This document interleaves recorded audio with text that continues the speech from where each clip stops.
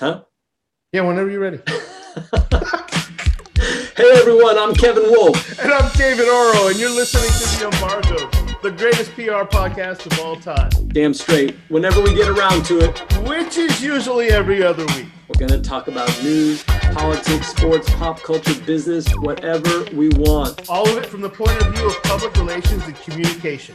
We are all about punching stodgy PR in the face. That's right. So sit back, strap in, and let's get it on. Today is Thursday, October 28th, the day after my birthday, Kevin. Thank you. Happy birthday, man. I think I was late to the game wishing you happy birthday, man. Yeah, you reached out at like 9 o'clock at night. Oh, shit. I got in under the wire, though. Hey, did you have a good birthday, though? You know, family take care of you? Makes me wonder how family took care of me. That's always great. I thought about having like a little gathering or a party, and I was like, nah, it's middle of the week. And honestly, birthday's a little weird to me. I get really pensive and introspective rather than, and my wife's the opposite. She's like, let's have a party. Let's do this and that. And I'm like, I just want to chill and I don't like the attention, but it was a good birthday. I feel a lot better today, mostly because I got some deadlines out of my way. So how are you doing? I'm all right, man. Doing all right. We had a big ass storm over the weekend, passed through nicely. And yeah, man, I've been busy working my ass off this week. So I'm glad to get a few minutes to chat with you and our guest and just catch up. So everything's good.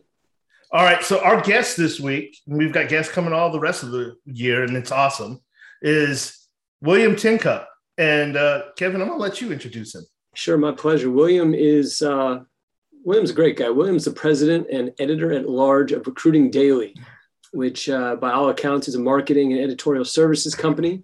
He writes, speaks, advises, invests, tells stories all about the intersection of HR and technology. He's on the board of a bunch of companies, including Cauldron, Clovers, Mojo, Rank, Diversely, Skillset, G-Score. There's a whole long line of them here. He advises companies on everything from sales, product, and fundraising to M&A, customer support, and pivots. And William and I worked together a couple of times on some HR tech stuff. William Tincup, welcome to The Embargoed. Brother, it is wonderful to be here. And David, just for future reference, I every time someone says birthday to me, especially about mine, I say, well, it's kind of odd to celebrate have an annual celebration of the day I came out of my mom's vagina. So that usually ends the conversation. A bigger celebration for the mom. Yeah, don't you think? I always think like the mother should be celebrating. Exactly. I came out of her. I didn't really have a whole lot of choice in the matter at that particular moment. Why is it my birthday? I should be celebrating. She should be celebrating. We can celebrate that if you want. You can give me gifts, but those should be going to moms, man. My mom probably deserves it. I was a pretty heavy baby, and by all accounts, really difficult in childhood. She probably deserves that a lot more than I do. That's probably annual celebration of coming out of your mom's vagina. That literally 90%. That's how you kick off a show, by the way. No, 90% of the people you tell that story to will go, okay. I gotta go.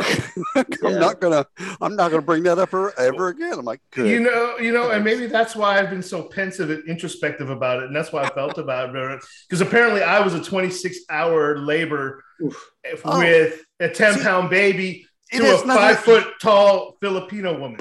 You should get nothing. You should get nothing. She should get everything. It should all go to her. I'm gonna give her big hugs next time I see her. Exactly, and apologize for all the birthdays. Boy, I'm so sorry. These people, they didn't get it. It's not mine. It's yours. Right. I'm gonna send you a bunch of ties now. Like you need those. But who gives a shit? It's good to have you on, man. It's always good to catch up with you, William. You're out in, I know you're in Texas. Are you in Dallas? Are you in the Dallas area? Where are you at exactly? Currently, I'm in a gun store. No, I'm in Arlington, Texas, in between Dallas and Fort Worth. I live about 3 miles from Cowboy Stadium. We call it the Death Star locally. Yeah. That's the Jerry Jones rocket ship. It is. And it looks like it could take off. And it's got like a kick-ass, what do you call those, jumbotrons, right? Like it's 65 yards long. Yeah, everything's bigger in Texas. Just imagine a TV you find yourself at a game, whether or not it's soccer or football or a concert or whatever, watching TV. It's crazy to think about, because you bought tickets to go to this place, to be surrounded by a bunch of people that you don't know, to then watch TV. It's like, it's like having everybody over to your house and sitting around watching TV. We should just call this a fucking watch party. Yeah, that's what essentially it's become. I had a similar experience at the Giants game, at the baseball game this year at the was it Oracle Park these days? I can't remember what the name of it is. And I got box seats right behind home plate. And like, it's the best I've ever seen, a batter, pitcher, umpire, field, or whatever. Yeah. Oh, yeah. And right in front of me was a TV. They had it right below the line. Because it turns out people would actually just rather watch this shit on television, even if they're at the game. There's a lesson in here for everyone. The lesson is, we've gotten accustomed to high def. Now that things are in 4K or at least 4K and possibly 8K. Yeah. Plus, especially with most of these sports, I just want to see the sum up. Like I find myself even with teams that I love, I'm like, okay, go get to the point. I don't need to see the fumbled deal that they recover. Like, okay, let's go to the next bit. That's like our attention spans, right? Like now that we get everything on a device, we want a summary, right? We want to flip through it with our finger. You ever pick up a newspaper these days, like an actual physical newspaper, and find yourself trying to scroll with your finger through that thing? Like I'm trying to get to the point of the story. I'm like, but I actually have to turn the page. Like, do I have to fold this thing? What are you doing? You scroll through a newspaper. Yeah. My hands are tired. Now I got all this black ink on them. What are you doing? This is killing me. And it doesn't swipe either way. Not only that, but like the USA Today is written on like a 7th grade level. So it actually makes you dumber as you read it. Like you read it, you go, I could just feel my intelligence just. It's the lowest common denominator. It's being sucked out of me. I mean, they do it for good reason, because people are stupid. So, but still, it's like when you read it at every hotel, you walk out and you guys step over it and go, they killed a tree for this thing to sit on this that I'm never going to look at. So I got so many thoughts on that, but I got to ask you, man. So like, you and I caught up recently, and we got into this conversation about like diversity and equity and like the narrative around, kind of HR and how that's changed and why it's different now. And I started thinking about like how that intersects with public relations and PR and media. And I kind of wanted to get into that today and just try to like understand, like, is there a PR aspect to HR these days? And I think there is. 100%. And COVID exposed it. It seems like it, right? But it's been coming too. Like it's been coming, and there've been a bunch of stuff in the news lately. And I just wanted to like pick your brain and just get your thoughts on, like, like Netflix and Dave Chappelle and like, Facebook and all that shit. Well, so like I look at the communication. So employee communications has been around for a long time. But we used to call it it is technically still called employee communications, but internally.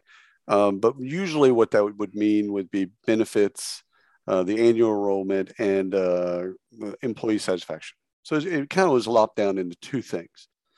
COVID comes along, and then all of a sudden it's like it exposes all of these cracks in the veneer of HR that they've been put together with bubblegum and tampons and a bunch of fucking MacGyver shit. Right. So we finally figured out, like, no, you have to actually have a strategy to communicate with all the constituents, candidates, employees, alumni, partners, everybody, customers, everybody. And so overnight, HR literally became more valuable. So on one level, it's actually really compelling because, HR people became more compelling, but they also had to learn really fast. And now and learn some of the rules of PR that you all know really well, unwritten rules and written rules. You don't. There's points in this where you just don't lie. I think that's and maybe a skill set they didn't have. 100%. I mean, being a public facing figure in a high profile company that under duress, right? And that just isn't, I mean, and it cuts across industries, right? I was thinking, about the horrible incident that happened on the set of that movie with Alec Baldwin, right? And how that's an HR issue all of a sudden. And it's obviously a legal issue and a safety issue. I mean, there's all kinds of things, but no, but they're going to get calls, because now they're going to get calls from the outside, but they're going to get calls inside, because now everybody that works there is going to be worrying about like their safety and what's going on and what did you do and how are they being taken care of. And those are good questions. First of all, like we should applaud employees for asking those questions, right? Exactly. But you're right, the skill set, they didn't come up that way, they weren't born that way, they weren't taught that way. And the best ones normally either bring in some formal training and purchase, bring folks like yourselves, they bring someone in to teach them how do we deal with crisis, how do we deal with these things when they come up, not when not if, but when they come up, how do we deal with it? And PR people, it's been my experience, y'all have a playbook for crisis. And so in every crisis is a little bit nuanced and different, but you have a playbook and you can help people through whatever the crisis is. So they absolutely didn't have the skill set. They were absolutely blindsided about it. The good news is a year and a half later, they're better at it. But some of that is they're still learning on the job, and the car's still driving, and they have to change the tire and all that shit. So are we talking? You're talking about HR professionals, right? They're better at. Yeah, okay. I'm just catching up to this conversation based on the strong opening that we had about birthing babies. You're still thinking. Dave's reeling. I'm just reeling. I'm like, what happened? I think that's fair. I think that's fair. Transition was a little tough, but hey, so here's the thing. So, particularly, so guys like us on the outside, Kevin and I will do a lot of media relations and we'll do just a few things. You're right. It's called employee communications, internal communications. But when I was on the inside running comms, the HR person was often a business partner for us on the corporate communications side. Right. And, the fun stuff is like, hey, we're low on engineers. We need to hire people. Can we do some campaign around a blog post or a press release or some promotion around getting people in the door so we can evaluate them and have them join our team? But a lot of it, and then there was some of it around a little bit about benefits every year that you could put together.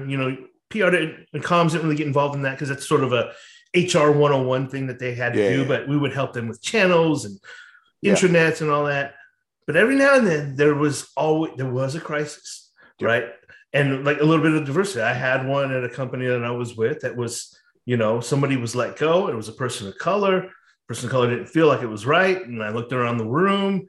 I don't know if it was probably wrong because everybody else I was looking at was white, and it was just, it becomes a very sensitive thing. And you have to work together from a communication side to really understand it and deal with it. And I could sense the fear in HR's eyes. I don't know how to do this, right? Not only that, they, remember HR knows all the dark stuff of a firm.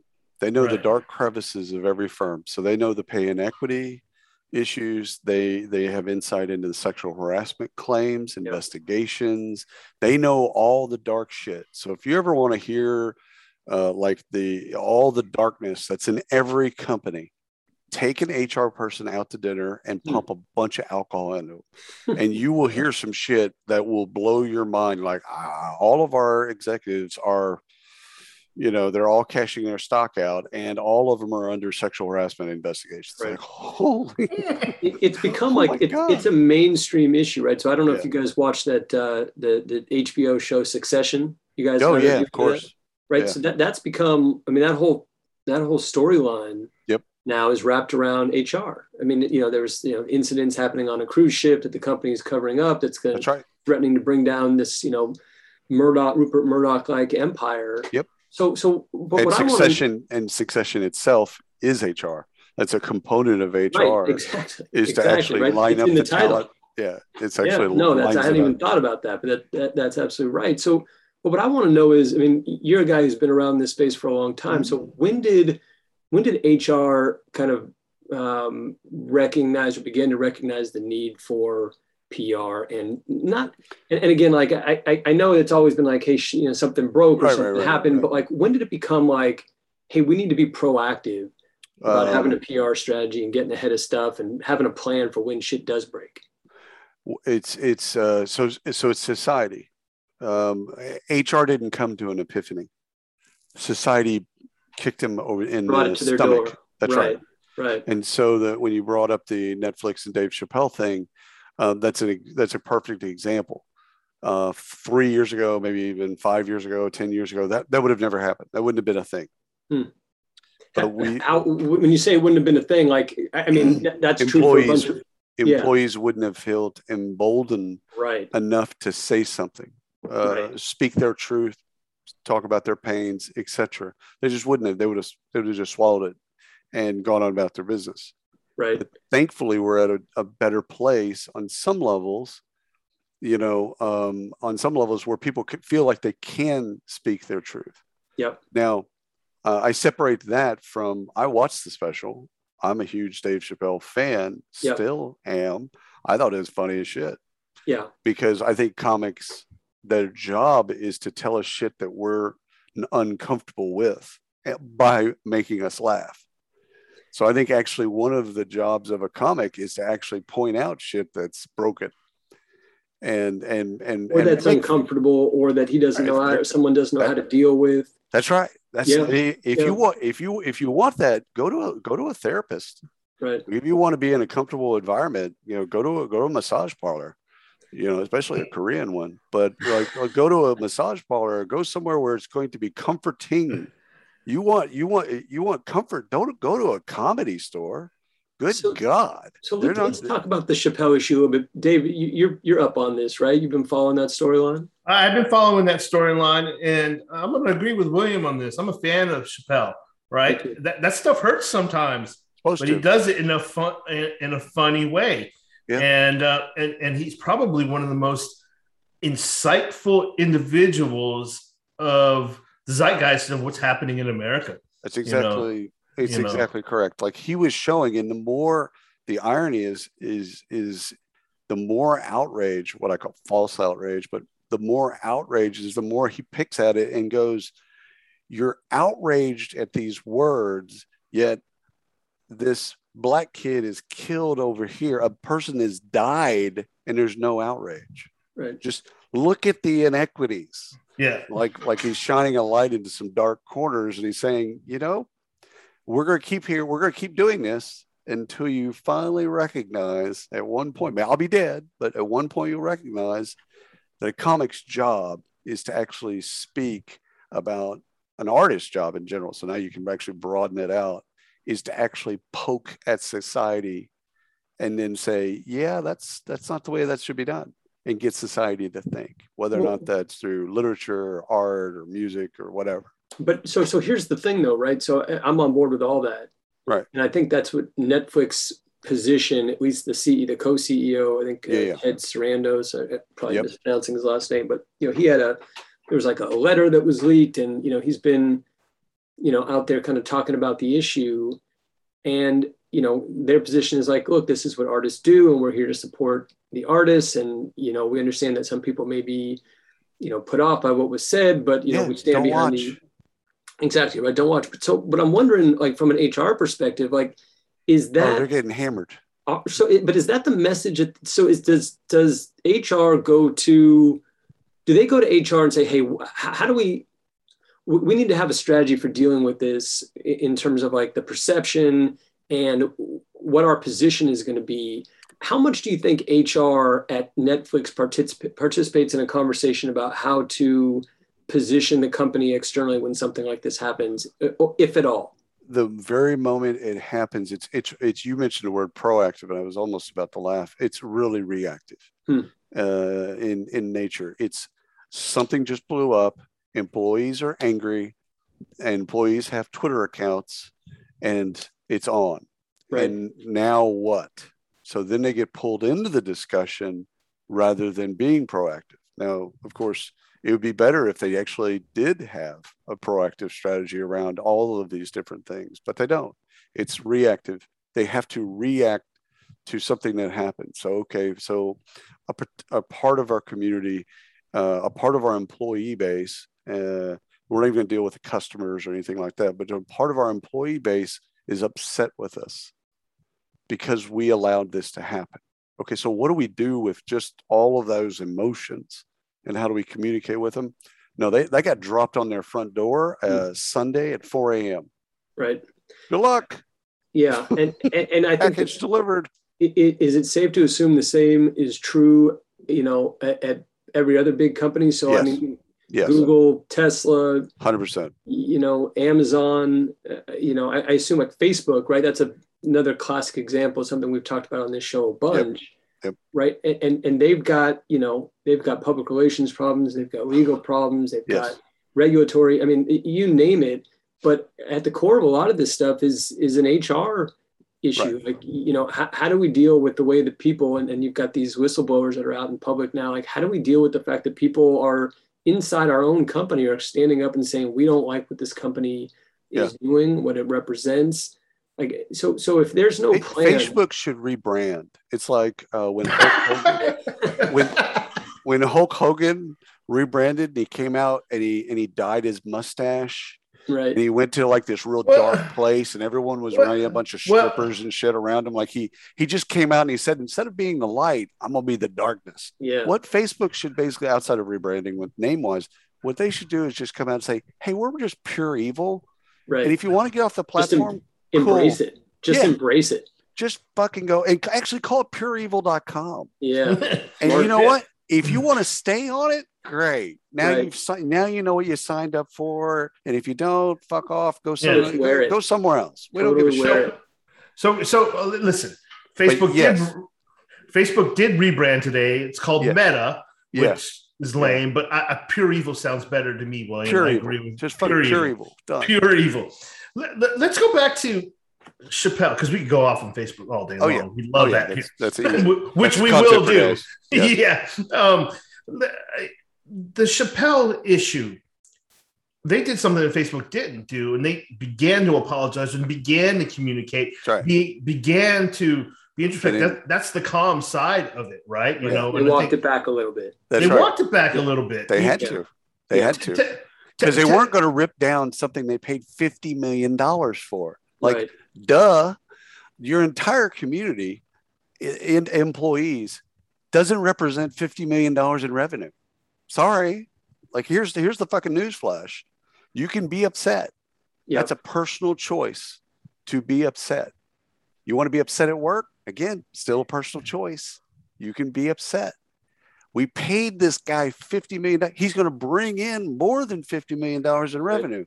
So we get that you have feelings. You unique snowflake. Fan-fucking-tastic. I'm glad you have feelings. Doesn't mean that your feelings now become law. Yeah. So HR, Kevin, has to deal with that shit every day because people feel like their feelings are somehow, their opinions are somehow law.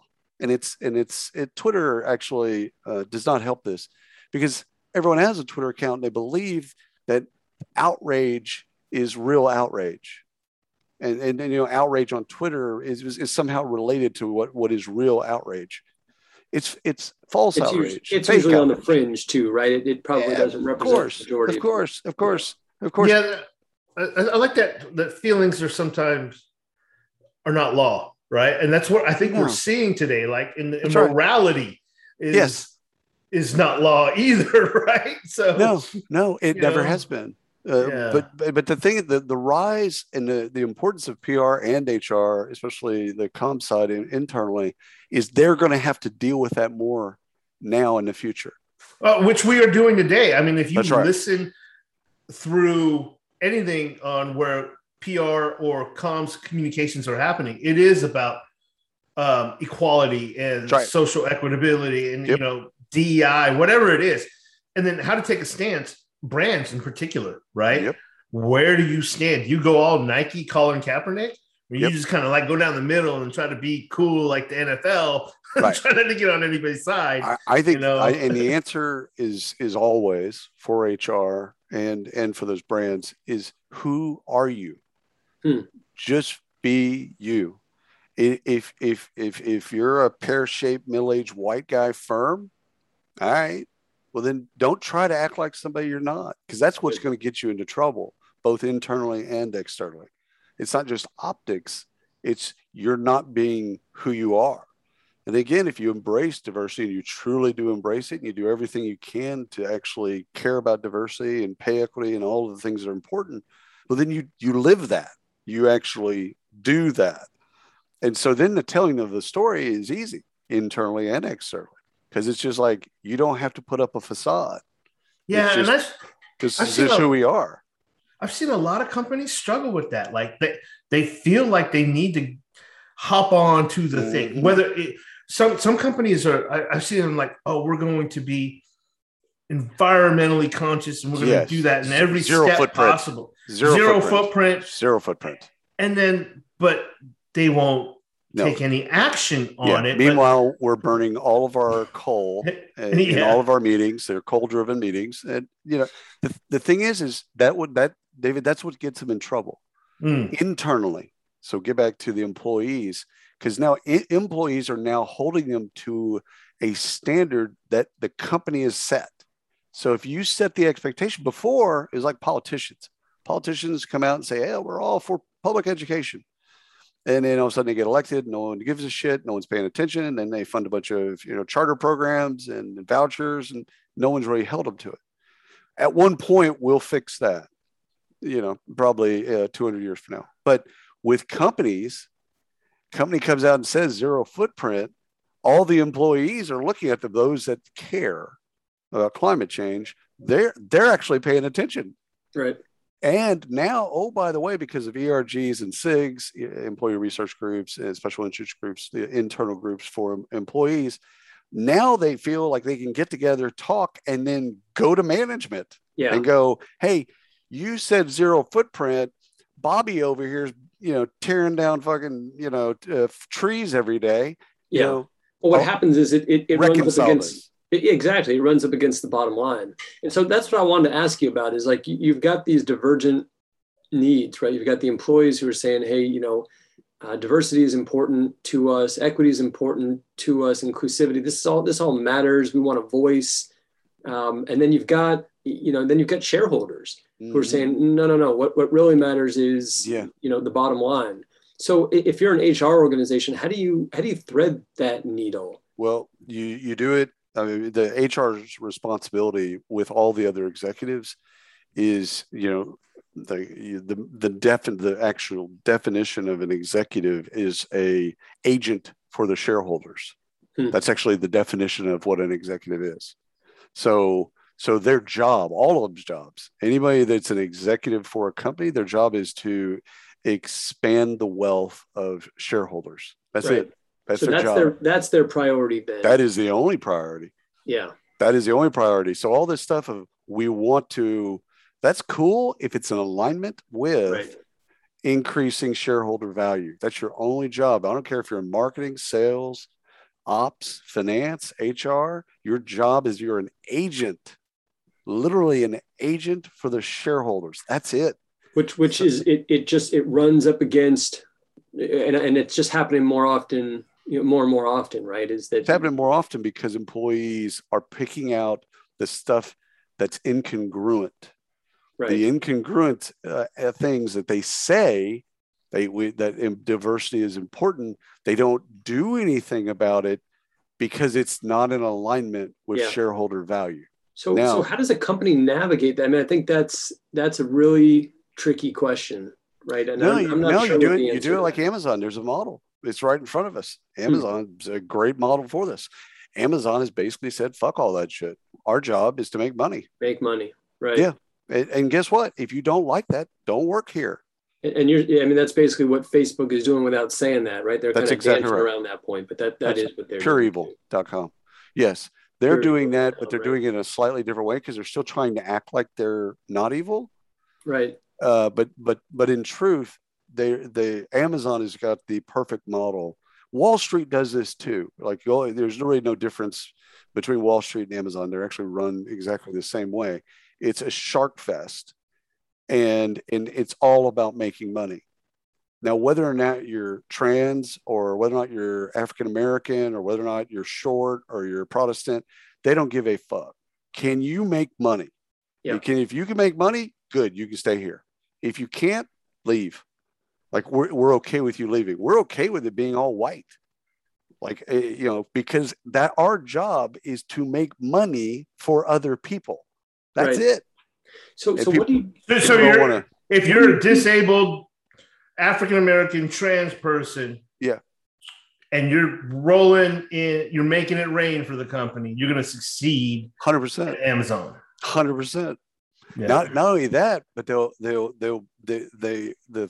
thing is they will love you, because if they actually do quietly care about diversity and inclusion, belonging, equity, and equality, then they're going to look at this and say that's a 3-for or a 4-for, because they don't only just check one box, they check 3 or 4 boxes. Fan-fucking-tastic.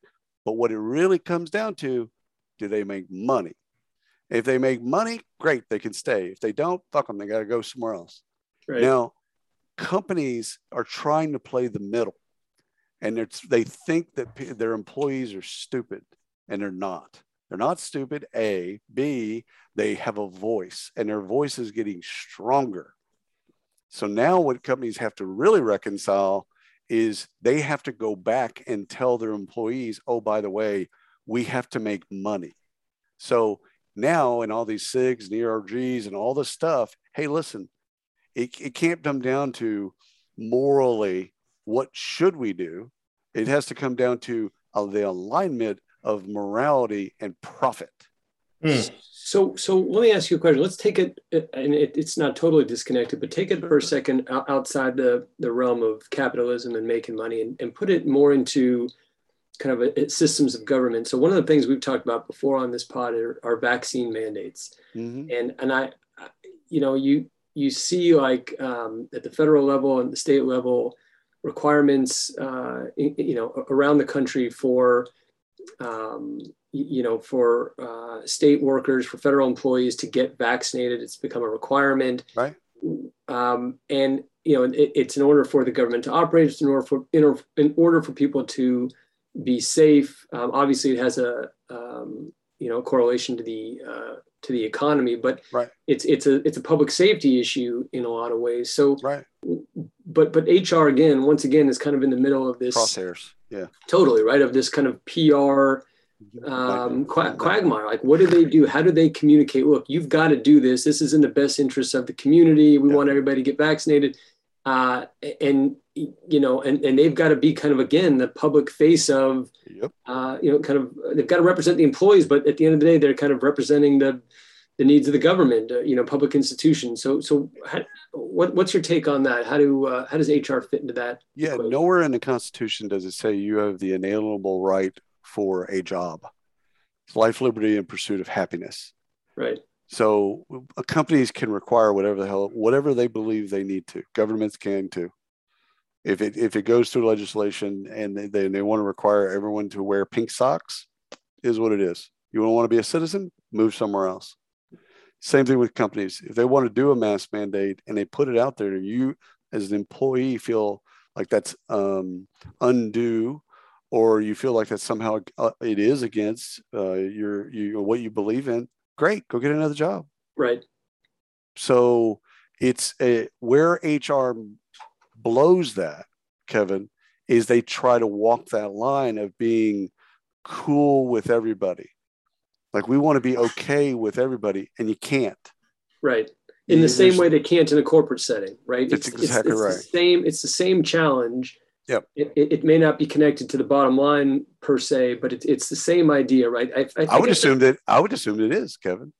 I would assume that the reason they're doing a mask mandate has zero to do. Now, this is how jaded I am. I would assume it has zero to do with public safety and everything to do with profitability. The economy. Yeah. Right. Yeah. That's a fair point. But I think, again, like what I keep finding, and I think we keep coming back to, is HR has found itself in the middle of all of these issues. That's right. It wasn't prepared for it. Now it has to deal with it. Still isn't prepared. So where do we go from here? Like how? Like, okay, so you all of a sudden, you get flown to some remote location, and all of a sudden you're sitting there with the heads of HR for the 10 biggest companies in the world, and you've got to kind of guide them through. Here's how you prepare for, as an HR person, as the head HR person you're coming. Here's how you prepare for your new role in the company. In the middle of all of the issues that are happening now and likely to happen in the future, what are the 2 or 3 things that you tell these people they need to do? Well, first thing is the advice would be kind of triage like this: hire experts in crisis on one level and goodwill on another. So there's experts in both areas that just know how to do both. Hire those folks to teach you, maybe even internally, to then do it internally. Because crisis is inevitable. Internal employee-driven crisis and company and executive level customer-related crisis, these are inevitable. So the thing is the first thing is to surround yourself with experts. So let's just start there. Second is ratchet up, not ratchet like in a strip club ratchet, but like ratchet up in terms of the intensity. Crisis is now going to happen, okay, more in seconds and minutes rather than months and weeks. So not only is it going to happen more frequently, but your response has to be more frequent. The velocity on both sides have become more intense, and the expectations are more intense. And that air is not going back in the bottle. Right. So getting them to understand, okay, surround yourself with experts. Second, crisis, by the way, it was a once a week thing. Now it's a daily thing. Oh, it was a daily thing. Now it's an hourly thing. Okay, it's an hourly thing. Now it's every 5 minutes. Yeah. So it's hitting you every 5 minutes. What are you going to do? And probably thirdly is I would tell them, stop telling lies. Whatever your authentic self is as a corporation, just be that, and stop trying to appease to everybody. Stop trying to placate and be the lowest common denominator for everyone. Be who you are, whoever you are. And if you have something aspirational, call it aspirational. Like actually say, you know what, we're not diverse, but aspirationally, we'd like to be diverse because we believe it'll help us with profitability. Yeah. You know what? I'm down with that. Tell the truth though. Yeah. Hire experts. Crisis is coming at you every second. And be authentic. Dropping the knowledge here and advice for that, William. Thank you. No worries. Ken, we've got to switch gears here because we're coming up against time. But before we get too far, William, I just onto our next little segment here. Right. This is where we should have transitional music. You want to talk a little bit more about the work that you're doing specifically around recruiting daily and everything like that? We'll just get that out there. And it's y'all work with TechCrunch every day, so it's a little bit different. But like for recruiting in HR, they need a kind of repository of information that's just for them, like what TechCrunch does for tech entrepreneurs and people that follow tech. It's kind of like that. So Recruiting Daily, we own another media site called HCMT, which is all more about HR. So we have one for recruiting, one for HR. And it's, by and large, it's a content site that also has events, also has training, and also does these other things. But we're just trying to make recruiters better. And it's a tough job in a normal environment. And now you add in this environment that they're in right now where it's actually harder to recruit a recruiter than it is a software engineer for the first time in ever. Really? Yes. harder to recruit a recruiter. That is correct. And what do you attribute that to? Why is it hard to find recruiters? Because the job itself is so painfully difficult to find talent. And it's so easy. Candidates are fickle. Candidates, and even in a professional service, in professional environment, they're accepting multiple offers, going to the first one, not liking it, leaving, going to the next one. That doesn't just happen at Wendy's or Walmart. That's actually happening at PwC. So candidates are tough to find. They're tough to engage. They're tough to, once you then get them to a point of accepting, they do accept, they're also accepting multiple offers. So it is a soul crushing job in a normal environment. Now you add in 11 million open jobs, a great recession. People reevaluated their life. They want to work from everywhere else. And oh, by the way, the job just got harder. Yeah. And I think recruiters too, they don't really get fully paid until somebody is on board for a certain amount of time. Third party, if they're internal, they get, they're salaried with bonuses, but external, so staffing, RPO, and anybody that's a third party recruiter, they usually now, because it's so hard, David, they've all moved to retainer models. So that it used to be that they would do some type of contingency fee, where success fee, but and it would be a high fee, 40%, it'd be a higher fee. But now most of the good ones, actually, if you're in recruiting, you're still in recruiting, you're good enough. You've moved that to, we're going to get retained. If you want us to do this search, we're going to get retained. You're going to pay us, or we're just not going to do the search. Hey, Dave, I know you want to get to the game segment of our show, but I did have one more question for William on the subject of HR. Sure. William and I got connected, 15, 20 years ago, whatever it was, around HR technology. And I haven't done a ton of work in the HR tech space over the last probably 10 years. Nothing's changed. You're good. I was going to ask, right? So, is that right? I mean, no, it's absolutely right. Seriously, You could go back and look at your playbook from when we worked together and literally go back and look at it and go look at the companies that are going live, getting funding right now, and you could apply the exact same stuff. So the technology, though, the technology has changed. Yeah. So what's the big development? Like, what's happening? Like, I think it's got to be like AI, right? Like what's the big thing happening in HR tech right now? All of enterprise software is going through kind of the same revolution. It's the low value task. So work is being then carved up into quadrants of high value and low value, and some of the stuff that's in between, and all the low value stuff that people used to spend their TPS reports and stuff like that people would spend their time on. All that can be automated. Right. And so that happens in HR, that's happening, in accounting, that's happening everywhere. So the low value stuff in recruiting, they take all that stuff like scheduling. There used to be a bit where that especially there would be people inside of a firm that their entire job was candidate scheduling. That was their job. That was actually like a bit. Okay. Now you have a bot that does that.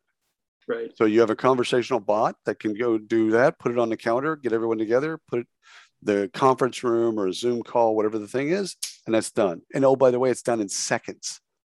So not only is it done correctly, it's done accurately, it's done, and everyone had a great experience. So all that low value activity is all being rooted out all the way through payroll and performance management and learning and training and all throughout the entire value chain. Gobbled up by the machines. All the low value stuff, which frees up the humans to do more of the human related things in HR. Which, by the way, just to bring it full circle, seems like they should be spending more time with their PR people. 100%. Thinking about PR and thinking about the way they communicate what they're doing and what the company is doing and their position on issues that, are super important. We've always had kind of an emergency evacuation plan. HR, creates one of those. They create kind of a succession plan. These are worst case scenarios. Company, falls apart. Who are we going to put into places for leadership?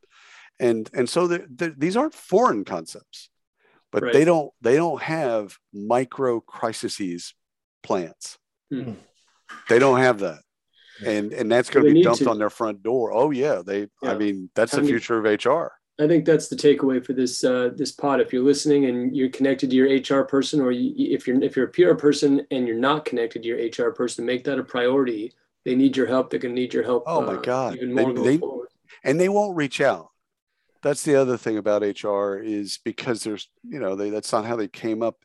It's so far away. PR is so far away from them that they wouldn't reach out because they don't know what PR does. Because they got heads down, they're doing this job. They don't know what PR does.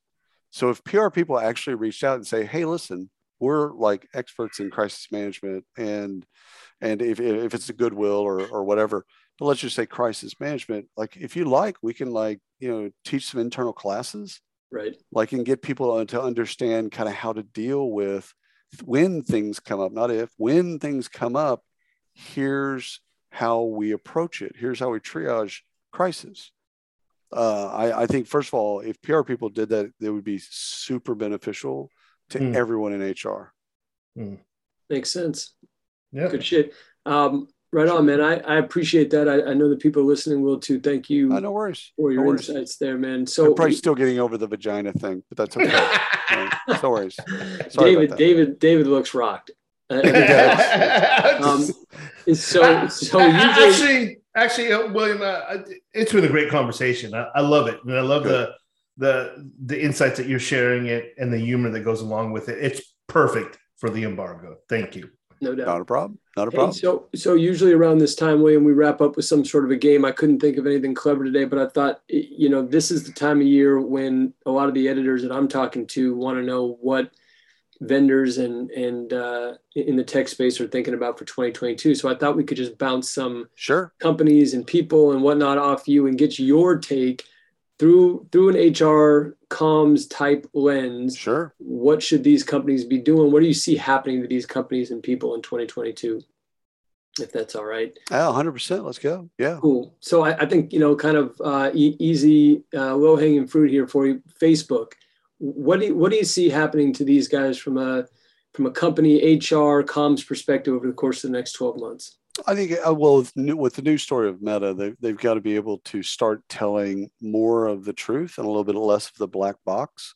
So, because they're going to have more whistleblowers that are going to come out. So more of that is going to come out about the past. So some of that is just owning it. I think that's going to be part of the HR's future as they recruit, because it's been easy for Facebook to recruit because it's Facebook. Right. And it's going to be increasingly challenging to recruit at Facebook. And that's something they've never had to deal with. They've always been able to open up a job and 10,000 people want to work at Facebook. And that is slowly going to go away. And so they're going to have to figure out a way to tell a different story and tell more of their truth, and on the recruiting side and the HR side. Let's see here. Kevin is 3 miles away from Facebook HQ, and in 2022, he will get a job there. Well, I was going to ask you for your prediction. Actually, along those lines, would you, Dave, if Facebook came calling, would you want to do PR for Facebook? Oh, hell yes. Oh, William, sorry. David. Yes. Hey, you stick to the HR and vagina questions. That's fair. I would, if they were serious about the change, right? Instead of being evil, they would do good. And I think in their mind, they do good. Like, I've been off for like 3 weeks now, but I hopped on the other day, and then I was scrolling, and there was some cool stuff on there that I was like, oh, here's some friends and stuff. Like, this is cool, but I can't stay. I'm out. And so I got out again. It was like 30 minutes. If they were going to do good, yeah. But the way they're headed now, and the obtuseness of particularly coming from their comms team, no, not at all. Yeah. The money's not worth it. I mean, you want to do good work. You want to be around people that are, and I don't think the better. Change. I don't see these people change. Oh no, I don't think they're going to change at all. I mean, not until, because Zuckerberg's not going to change. No. In the Valley, or I've heard it first in Austin, Texas, but lipstick on a pig. Right. Yeah. Exactly. That's all this is. If they really wanted to change, they could change. Yeah. Sure. Yeah. Well, the guy, he's Zuckerberg's in charge, right? He holds all the cards, so he can do whatever he wants over there. But All right, that's a good one. How about I'll say Netflix, but I'll put Netflix in the same bucket as like all the other kind of content producers out there. And again, kind of just from the lens of like, sensitivity and making sure that they are acknowledging and sometimes catering to the opinions and feelings of its employees. Like, what do you see happening to Netflix and other content producers as they try to produce art and other content in 2022? I think, first of all, I think it's, again, getting back, we'll stay off of the alignment with profit thing for a second. It's again, if it's in the best interest of the company, do it. If it's not, don't. If it's in the best interest of your employees, do it. If it's not, don't. And if you've got a large Latinx population that you either serve as a content producer or that's a part of your company, yeah, you should probably care about that. Now, how do you express how you care? Now that becomes kind of a more interesting discussion, because it could be that you fund more micro projects or small films or documentaries and things like that. So you get some of these stories that we don't know out there. And Right. that's a cool way of, and some of those things are loss leaders. They're like, you're not going to make money on that stuff, but you're doing it for the right reasons. Back to David's point, you're doing good work, and you can make the economics work down the road. You can make the economics work because you can because you're serving your own community internally. It's when you're serving a small group of people that are loud, and define that any way you want. A small group of people that are loud, that's outside of the alignment of profitability, that's where you're going to go wrong. And define that any way you want to. Yeah. That's race, religion, anything you want to throw in. Yeah. Outside of that, and I'm talking about the content producers, and let's take away something. I'm going to make a business prediction. I think some of these streaming subscription services are going to fail.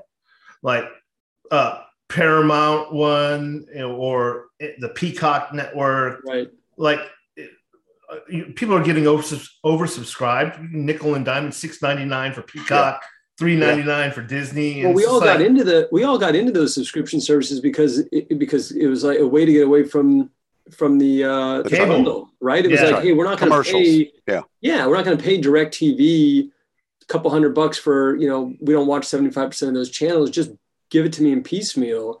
And what we're finding, I think, is that when you start adding up all those services, we're paying $300 a month. Money. Yeah. Exactly. Well, but I think some of those will fail. Like there's a few of them that I don't think has a chance. It's how they niche out. For me, David. If they niche out, like Peacock owns the right currently, NBC Sports owns the right to the English Premier League. Oh. So what they'll do is they'll put more important games. So Liverpool plays Manchester United. They'll put that match on Peacock.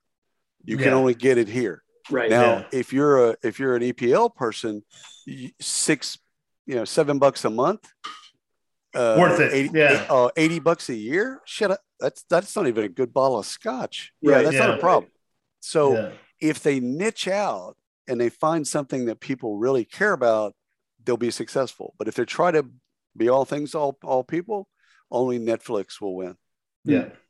Let me throw one more at you guys, and I'll just kind of like wrap it up in the Tesla Elon Musk. But let's talk about climate change. Like obviously an important issue in the news constantly. I'll even connect it to like supply chain issues that we're experiencing globally. Mm-hmm.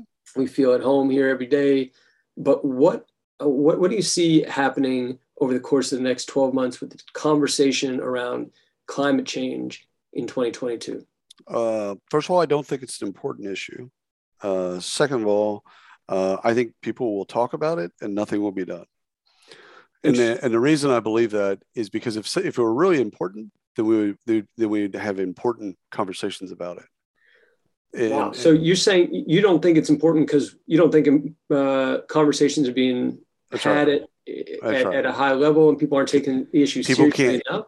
Because people that care about, we all care about comments like again, disabled people. No one's going to say that they hate disabled people. No one's going to say that they hate the mentally retarded. No one's going to fucking say that out loud. And so no one's going to say, oh, climate change? No, it's all fucking myth. It's all made up. It's a bunch of bullshit. I don't believe it.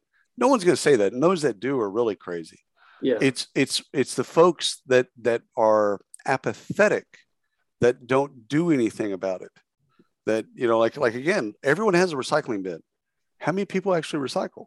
Right. So we say that we care about recycling, but how many actually do recycling? And it's a hell of a lot less than you think.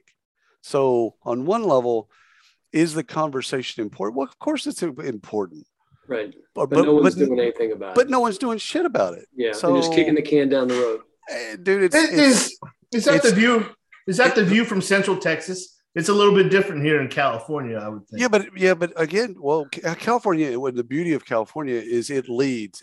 Everyone else in this, other than everyone else lags behind California. And usually it's Southern California, generally speaking. We lag behind Southern. We lag. It's a 7-year lag. But the thing is even in that lag, we've been talking about climate change. Like, I remember Earth Day when I was in elementary school. Right. Okay. Yeah. What the fuck's changed? Yeah. Really? We're not doing anything about it. We're not doing shit about it. 2022 is just more of the same. Oh my God. It's worse. It's worse from this perspective. It's worse because more people will say it's important. Right. And that doesn't help. More people saying it's important. I don't give a shit. In fact, I'd like less people to say it's important. Tie it to profit.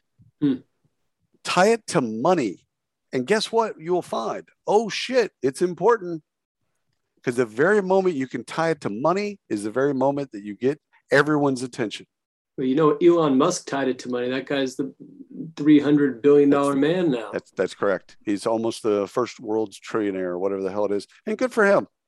Yeah. I got no hate in my heart for that, because you know what? He basically said, screw this. I'm actually going to do something about it. And he went and built something that other people have been talking about for 40 years. Like the Jetsons were on TV with electric vehicles. Like this isn't new. Right. I mean, there was prototype electric cars in the 60s. Yeah. This guy actually just said, fuck all that. I'm just going to build it and then produce it. And then people will buy it because it's cool. And because those that do care will stop talking about caring and then do shit that actually helps. With a profit incentive. Yeah, great. So he tied it to money. Yeah. Good for him. Yeah. If we did that, and Kevin, not to, again, I'm jaded, but if we really cared, we'd find ways to actually tie it to dollars, to tie it to money, to tie it to profit. Because the entire economy, and not just ours, but the world's economy runs on currency. Sure. It doesn't run on whether or not the fucking polar ice caps are melting. It runs on currency, period. Yeah. Bitcoin, crypto, whatever the fuck you want to call it. It runs on that. Yeah. So I think if I were advising anyone that cares about climate change, I would say you've got to build a business case.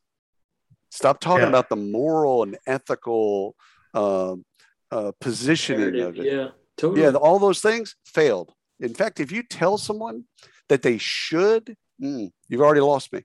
Right. Don't tell me what I should do. Tell me how it's going to impact my bottom line. Now, if you hit me there and you say, hey, by the way, if you don't do this, this is how it affects your bottom line. As a business leader, I'm listening to you. I'm now changing. But more talk. 2022 is more people with Twitter accounts, more moral outrage, more ethical and moral, things that are going on, endangered species, this, that, and the other, and no one gives a fuck because they're not doing enough about it for it to give a fuck. Yeah. You want to move the needle? You actually have to move the fucking needle. You can't talk your way through moving the needle. I hear you, man. That's good shit. Sad. No, it's reality, but no, I think you're right.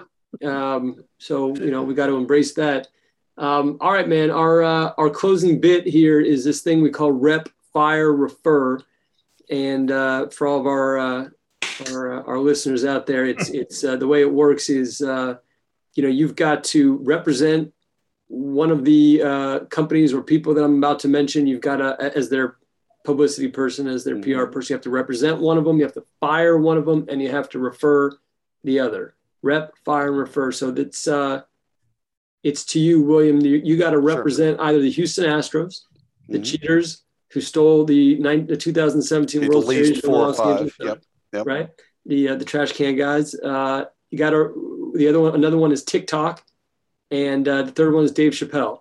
Why is TikTok in here? I don't know. I couldn't think of a third, so I just TikTok. I don't know. I didn't have a good reason today. So I'm firing the Astros because baseball being our national sport, whether or not we like it or not, our national sport has always been wrought with cheating. Like you could just go through the fucking Hall of Fame and see, okay, that guy was a racist. This one was a drunk. That was an alcoholic. This guy over here was a wife beater. You know, everyone fucking cheats. Got it. But these people took it to a different level. Like they like 3.0, 4.0 shit. Like they just took cheating to the next level. Like these people are wearing fucking CIA, earpieces and talking to each other, doing all kinds of crazy shit. Big. Yeah. You know what? I can't represent that. It's not an ethical or moral issue. It's more of I just don't want to. I mean, I think don't be a dick. Yeah. Right? Yeah. Like, I don't want to associate myself with that. Yeah, you stole somebody else's shit to make yourself. You had to stand on somebody's back to make yourself feel taller. No. Good. There you go. Go out and win. Go out and win. Hit the fucking pitch. Facts. That's facts. Way to speak on it. I'm going to refer TikTok because I'm going to rep Dave Chappelle. I'm going to refer TikTok because, first of all, I think that someone that could really do that brand justice is going to be someone that's deeply embedded in the TikTok community. And I think you got to do that one. I think, y'all know this because you do it every day. You can rep anybody in any industry and do anything. But I think to really do TikTok justice, I think it's got to be someone that's been on TikTok, is on TikTok, lives on TikTok, has the app, and just is like they've been baptized in the waters that is TikTok. Yeah. That would really understand the pros, the cons, the storylines, and how to rep them really well. And I think I would refer that to somebody, somebody in y'all's network that just they live it. Right. And I think they would do the brand more justice than someone that does it with that particular brand. You can give it to Kevin. Okay. I'm not a TikTok guy. You gotta go find someone like half my age, man. I have no idea. Cat videos. Now I'll consume TikTok videos through Instagram Reels, but other than that, I got no interest in it. So Dave Chappelle, I would rep, and I wouldn't rep it because it's Dave Chappelle. I'd rep it because it's art, and that's the reason I would rep it, because it hits my passion. Like I care deeply about the arts. And comedy is a form of art, and its job is to make us uncomfortable. It's not there to stroke our ego, to make us feel good, or make our dreams be nice, or any of that other shit. It's to make us uncomfortable with the uncomfortable truths of life. So I would rep it not just because it's Dave Chappelle. You could actually put another comic right next to it, and I would pick that over these other two because it's art. Yeah. Good stuff. Well, William, thank you for being here. 100%. Thank you for having me. Before we go, I want to remind our viewers that we actually let guests pick the songs on the way out. And I've been meaning to do this for a while now, but to ask why they chose the songs that they've done. And you can listen to all of our songs on the Embargoed Spotify playlist. It's a mishmash of everything, but I find it, as we do these shows more often, what we're hearing and what we're getting is a great mix of not just, of American music generally. And there's some international stuff in there too, but overall. And those people fake it. Let's be honest. Those people are fakers. I can only automatically call bullshit on that because they're not really listening to international music. They want you to think that they're Right. listening to international Exactly. music. It's like the people with the bookcases that have a bunch of books on it. You haven't read any of those fucking books? Stop lying. Just stop putting books behind you on your fucking Zoom calls. On your Zoom call. Because here's the exactly. deal. No one believes for a If fucking I see moment. another crossing the chasm, I'm fucking gonna throw up. That's exactly right. That's I'm exactly gonna right. fucking puke. You didn't even crack the cover. Like you didn't even get into the first chapter of it. That's a good one. Like it's just lies. So people are like, oh no, I listen to Ethiopian music because it makes me fuck you. You don't believe unless you're Ethiopian, you ain't listening. You're not listening. Fuck So, that. So anybody that puts world music on there, I'm automatically calling bullshit. I love it. So I gave you a chance, and William, you gave me 4. I took the last one. Right. You want to give you an idea of why you chose this song or recommended this one? So, I love Dwight Yoakam. I grew up obviously in Texas, so country music. It's deeply woven into me because I didn't think up until the age of 13, I didn't think that the radio dial moved. So I'd get in my dad's car, and I didn't know that the dial actually moved until my brother started driving, and he moved the dial over to like a rock station. I'm like, wait, what's going on? How you don't touch dad's radio. Yeah, no, that's rule number 1 in the car. Don't touch the radio. I'm listening. Is this your car? That's not your car. It's my car. You don't touch the radio. What I want to listen to. Just sit there. Just be glad I'm driving. Your job as a passenger is to shut the fuck up. Shut the fuck up. Yeah. But so country music, especially old country music. So Dwight Yoakam just has a special place because he did country in kind of a rockabilly different way, and he made it palatable and easy to kind of access. It's still some of the same storylines that go on in current music, country music today and historically. So yeah, it's people are getting drunk, and yes, people are, some of the same themes are happening, but it makes me feel good. Like his music makes me feel good just because he attacked it differently. He took it and said, I'm going to put my twist on this. And I appreciate artists that go out of their way to take a risk. Well, and we appreciate you being on the embargo. So thank you for being here. Thanks. Happy to be here. Thanks for being invited. All right. Take care, y'all. All right.